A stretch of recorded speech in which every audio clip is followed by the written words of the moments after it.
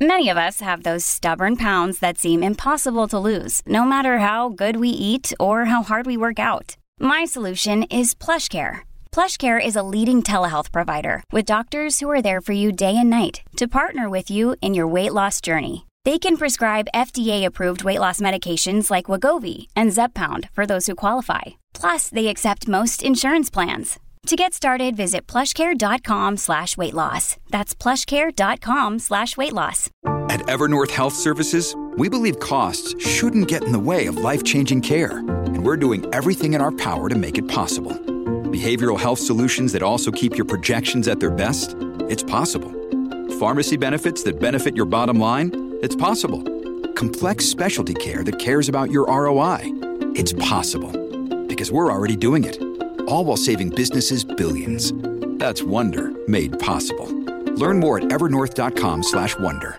Mom deserves the best, and there's no better place to shop for Mother's Day than Whole Foods Market. They're your destination for unbeatable savings, from premium gifts to show-stopping flowers and irresistible desserts. Start by saving 33% with Prime on all body care and candles. Then get a 15-stem bunch of tulips for just $9.99 each with Prime. Round out Mom's menu with festive rosé, irresistible berry chantilly cake, and more special treats. Come celebrate Mother's Day at Whole Foods Market.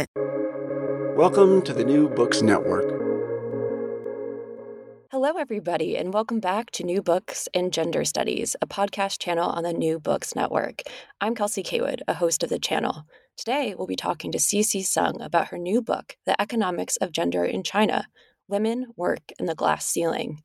The book uses cross-disciplinary and economics perspectives to understand gender in China and women in management in the Chinese business context.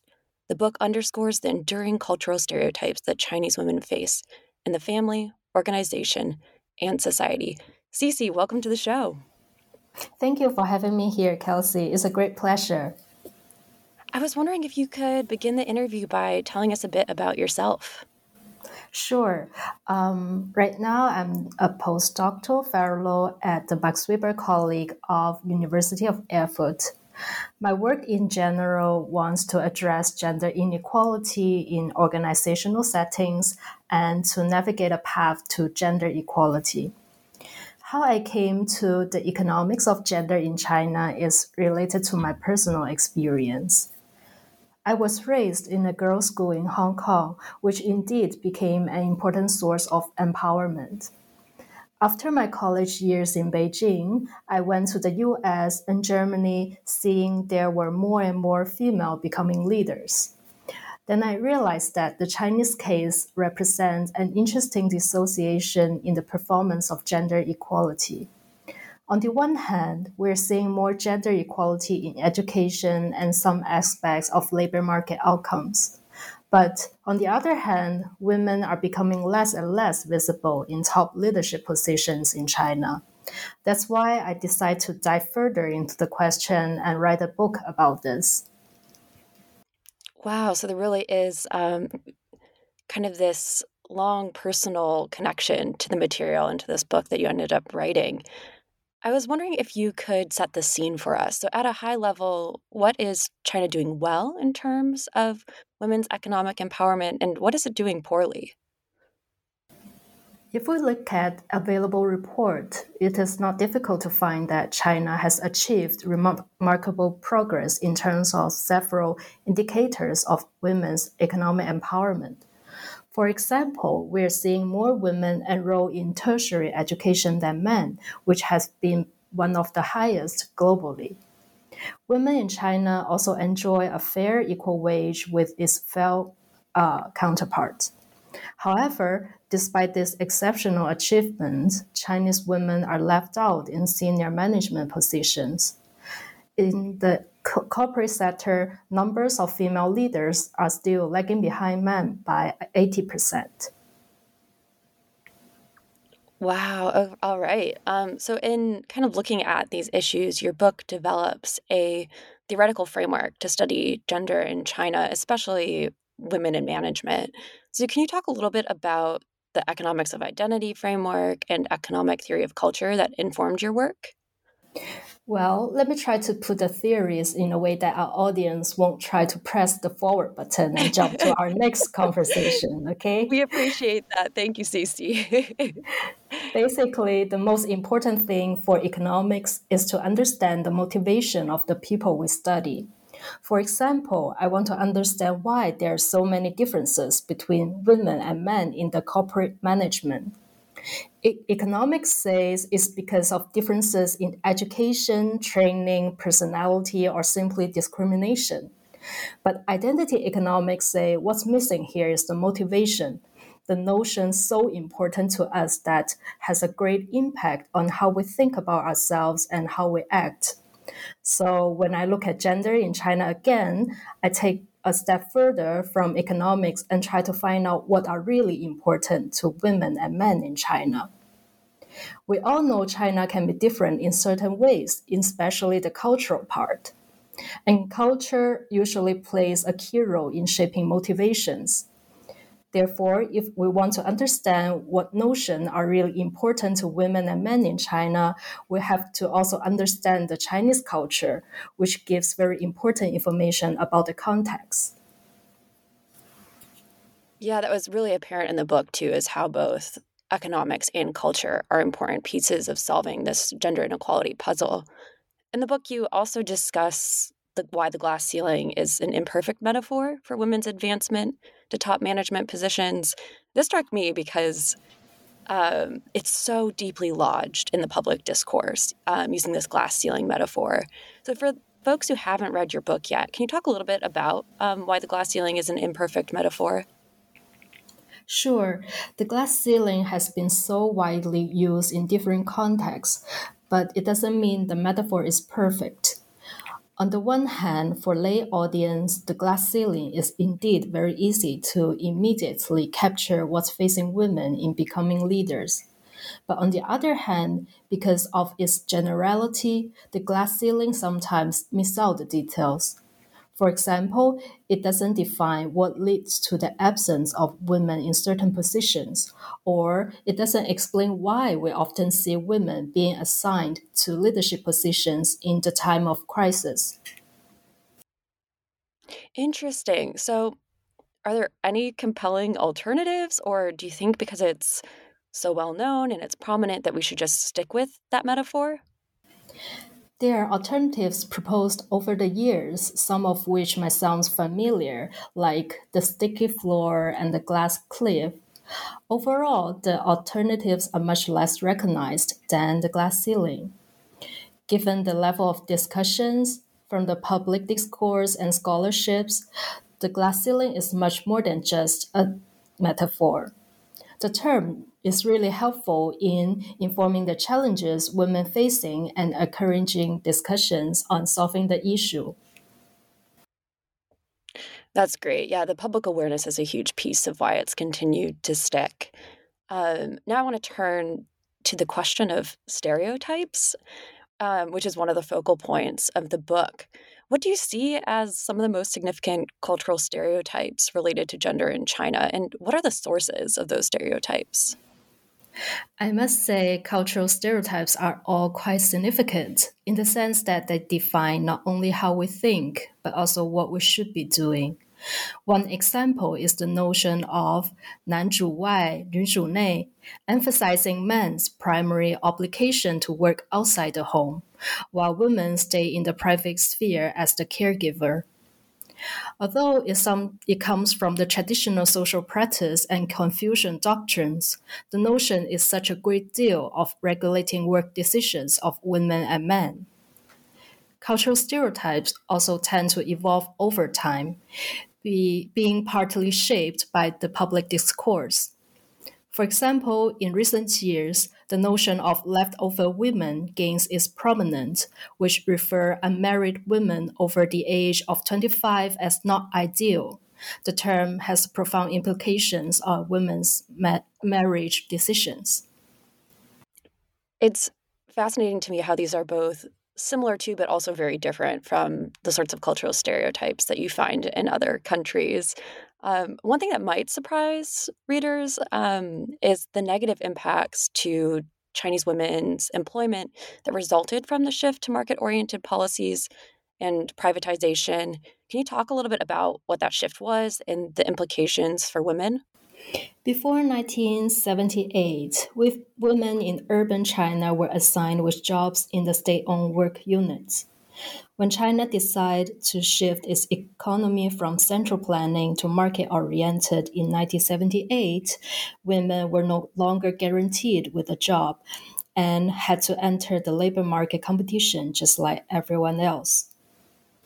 What we've noticed is the emerging gender discriminative practices after the removal of collective job allocation. The discrimination against women is most visible in the recruitment process. Nowadays, it's not surprising to see job advertisements explicitly state men only or men are preferred. During job interviews, female candidates are often asked about their marital and childbearing plans. Another aspect of the shift is the privatization in the state-owned sector, which has a more negative impact on working women than men.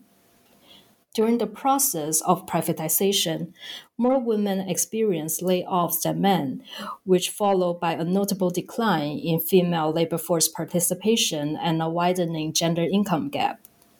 For urban working women, the closure of care centers resulted from the privatization means women have to retreat to the home domain for family care work.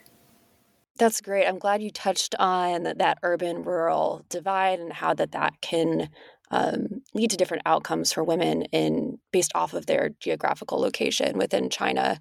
The historical context is also really helpful that you provided. And related to that, I think it'd be productive to talk a little bit about the role of the state. How did the state shape women's roles in the family and in employment, both in the past and in present China? The state always play a key role in shaping women's lives in contemporary China. As for the state, women's role in the family or employment are meant to fulfill its development agenda. For example, during the early years after 1949, the state aimed for modernization. Therefore, what we have seen were series of policies that vowed to liberate women from the traditional family system and mobilize women to join the workforce just as men. Around the same period during which there was excess labor supply, campaigns were launched to convince women to return to their family and resume the role of primary homemaker. What we have seen today about women's role in the family and employment are complex and constantly changing, along with the state's political agenda. On the one hand, the state introduces new development plans to improve women's rights in the area of education, work, and health. On the other hand, women's family role is emphasized again with the introduction of three-child policy and campaigns that attempt to increase the national's fertility rate. That's fascinating. Yeah, I've been closely watching some of the fertility-related work coming out of China right now. One thing that's interesting as someone who studies this from the United States is your point about well-established research on women that's based on Western context and how it can't always be applied to the Chinese case or to other non-Western settings. So in addition to this issue of the theory not translating, you also talk about how some of the more granular translations of words like feminism are difficult to translate into Chinese or might have multiple translations or new interpretations. I was wondering if you could give us some examples of where a quote-unquote Western-oriented approach or research finding couldn't be readily applied to the Chinese context. Sure. Let's take networking as an example. When we talk about helping women in management to break the glass ceiling, networking always comes up in the agenda. However, in the Chinese case, networking is not always helpful for women. It's mainly because of the cultural stereotypes against women and the way of networking practices in China. Most networking activities are carried out after office hours.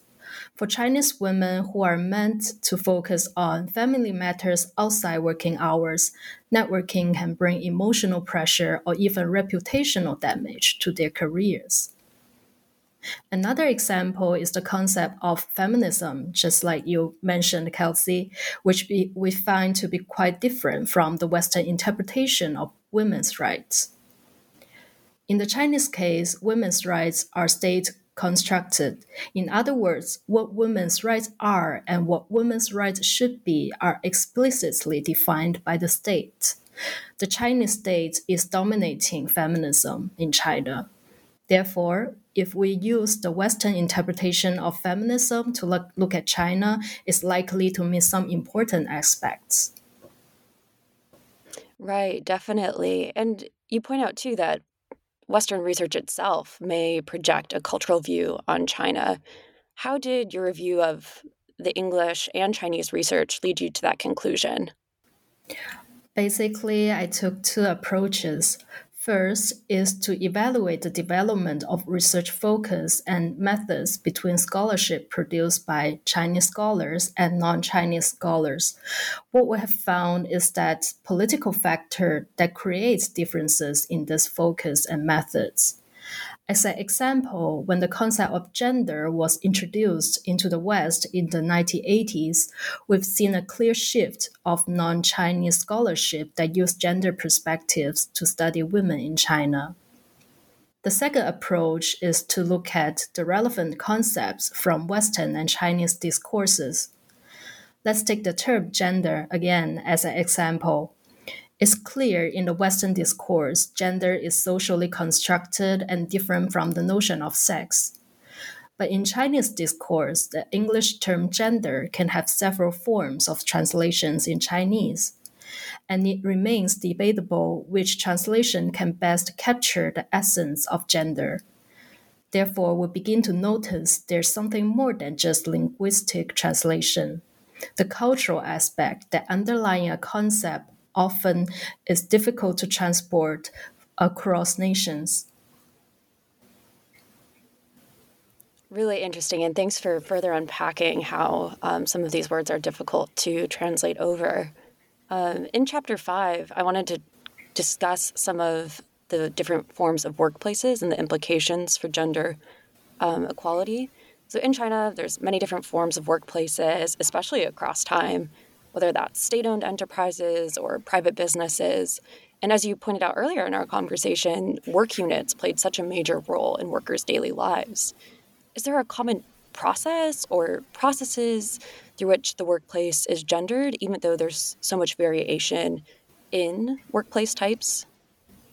Yes, although companies in China vary in different ways, but there are still some common features. For example, when we look at some of the largest Chinese companies, it's not difficult to notice the role of the party in management practices, sometimes in the process of personnel management. Gender dynamics in these companies are shaped by the prominent party. Besides, most leaders in China are men, who are the main decision makers of the rules in the workplace. Awesome. That's really interesting. Regarding the interviews you collected, I was wondering, first of all, if you could just start off talking about the process of collecting these interviews. I know the book could only include select snippets of the conversations you had with Chinese managers. I talked to almost 15 male and female managers in the last 3 years in order to find out what women are facing in some of the world's largest Chinese companies. They have years of management experiences in state-owned or privately owned companies. To have interviews with them, I spent hours in their offices, and sometimes I was able to observe their workplace dynamics and talk to the employees, which really helped me to get to know some of the work environment. The interviews overall are very inspiring. What came up unexpected was a story of one female manager who broke the glass ceiling and later decided to quit the senior management position for a retreat to her family role, despite the fact that she lives only with her husband and they have no kids. it was so straightforward in our conversation that cultural stereotypes really have strong impact on Chinese women's career decisions. Yeah, it's great that that story has stuck with you. And I remember it being included in the book as well. So these were before COVID, right? Yes, our first meeting were before COVID, but after that we have regular meetings with my interviewees also. Interesting. And I'm glad that, unlike so many researchers right now, that you weren't disrupted by COVID in terms of collecting all of these interviews that inform the book. So after wrapping up this project, what future research do you believe is needed? I think the future research needs to be both very focused and also practical. I think this also relates to what I'm working on right now. So, on the one hand, I work on my research and I look at what empower female to becoming leaders in the business who are entrepreneurs, and what are the implications about this empowerment to our future generations who just enter or prepare for the labor market. And the other part, the practical part, I'm also working with different organizations to navigate the practical ways to best supporting women in management to break the glass ceiling. That's great that you've been able to translate these research findings into applied impact at these different firms. And actually related to that, and I realize we've taken up a lot of your time, but what are you working on now? Is it these applied projects, entrepreneurship? Do you want to talk a little bit more about either of those projects? Sure. So I can talk a little bit about the my project about female entrepreneurs. So maybe it doesn't come up to many people is that Chinese women dominate some of the world's richest female.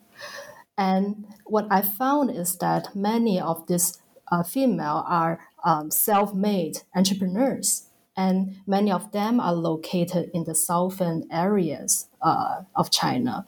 That's why I try to find out what's the stories behind their success and what's the source of empowerment, because this has such a great implications, not only for the current working women who want to start their own business or success in their own careers, but also for the future generations, for women who just graduate from college and decide to enter the labor market. So I think the success stories of female entrepreneurs can have a lot of implications and can help our next generation.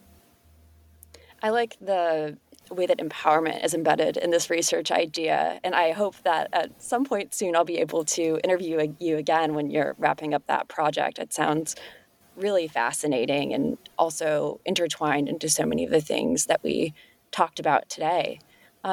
That's it for today. Thank you so much for your time. And thank you to all of our listeners who are tuning in to hear about your book project. Before we wrap up, is there any last comments or things that you want to share, Cece? I think it's really a great opportunity to have to invite me here to share my work. And then I hope that the gender or the economics of gender in China will be a good read for you. And I hope it can help to have more people to pay attention to the gender issues in China and to support the development of gender equalities in our society. That's great, Cece. And if our listeners want to get your book, how can they get it? So the book is actually open access. So you just need to Google it, and then you can download it for free. And so it's very easy to access.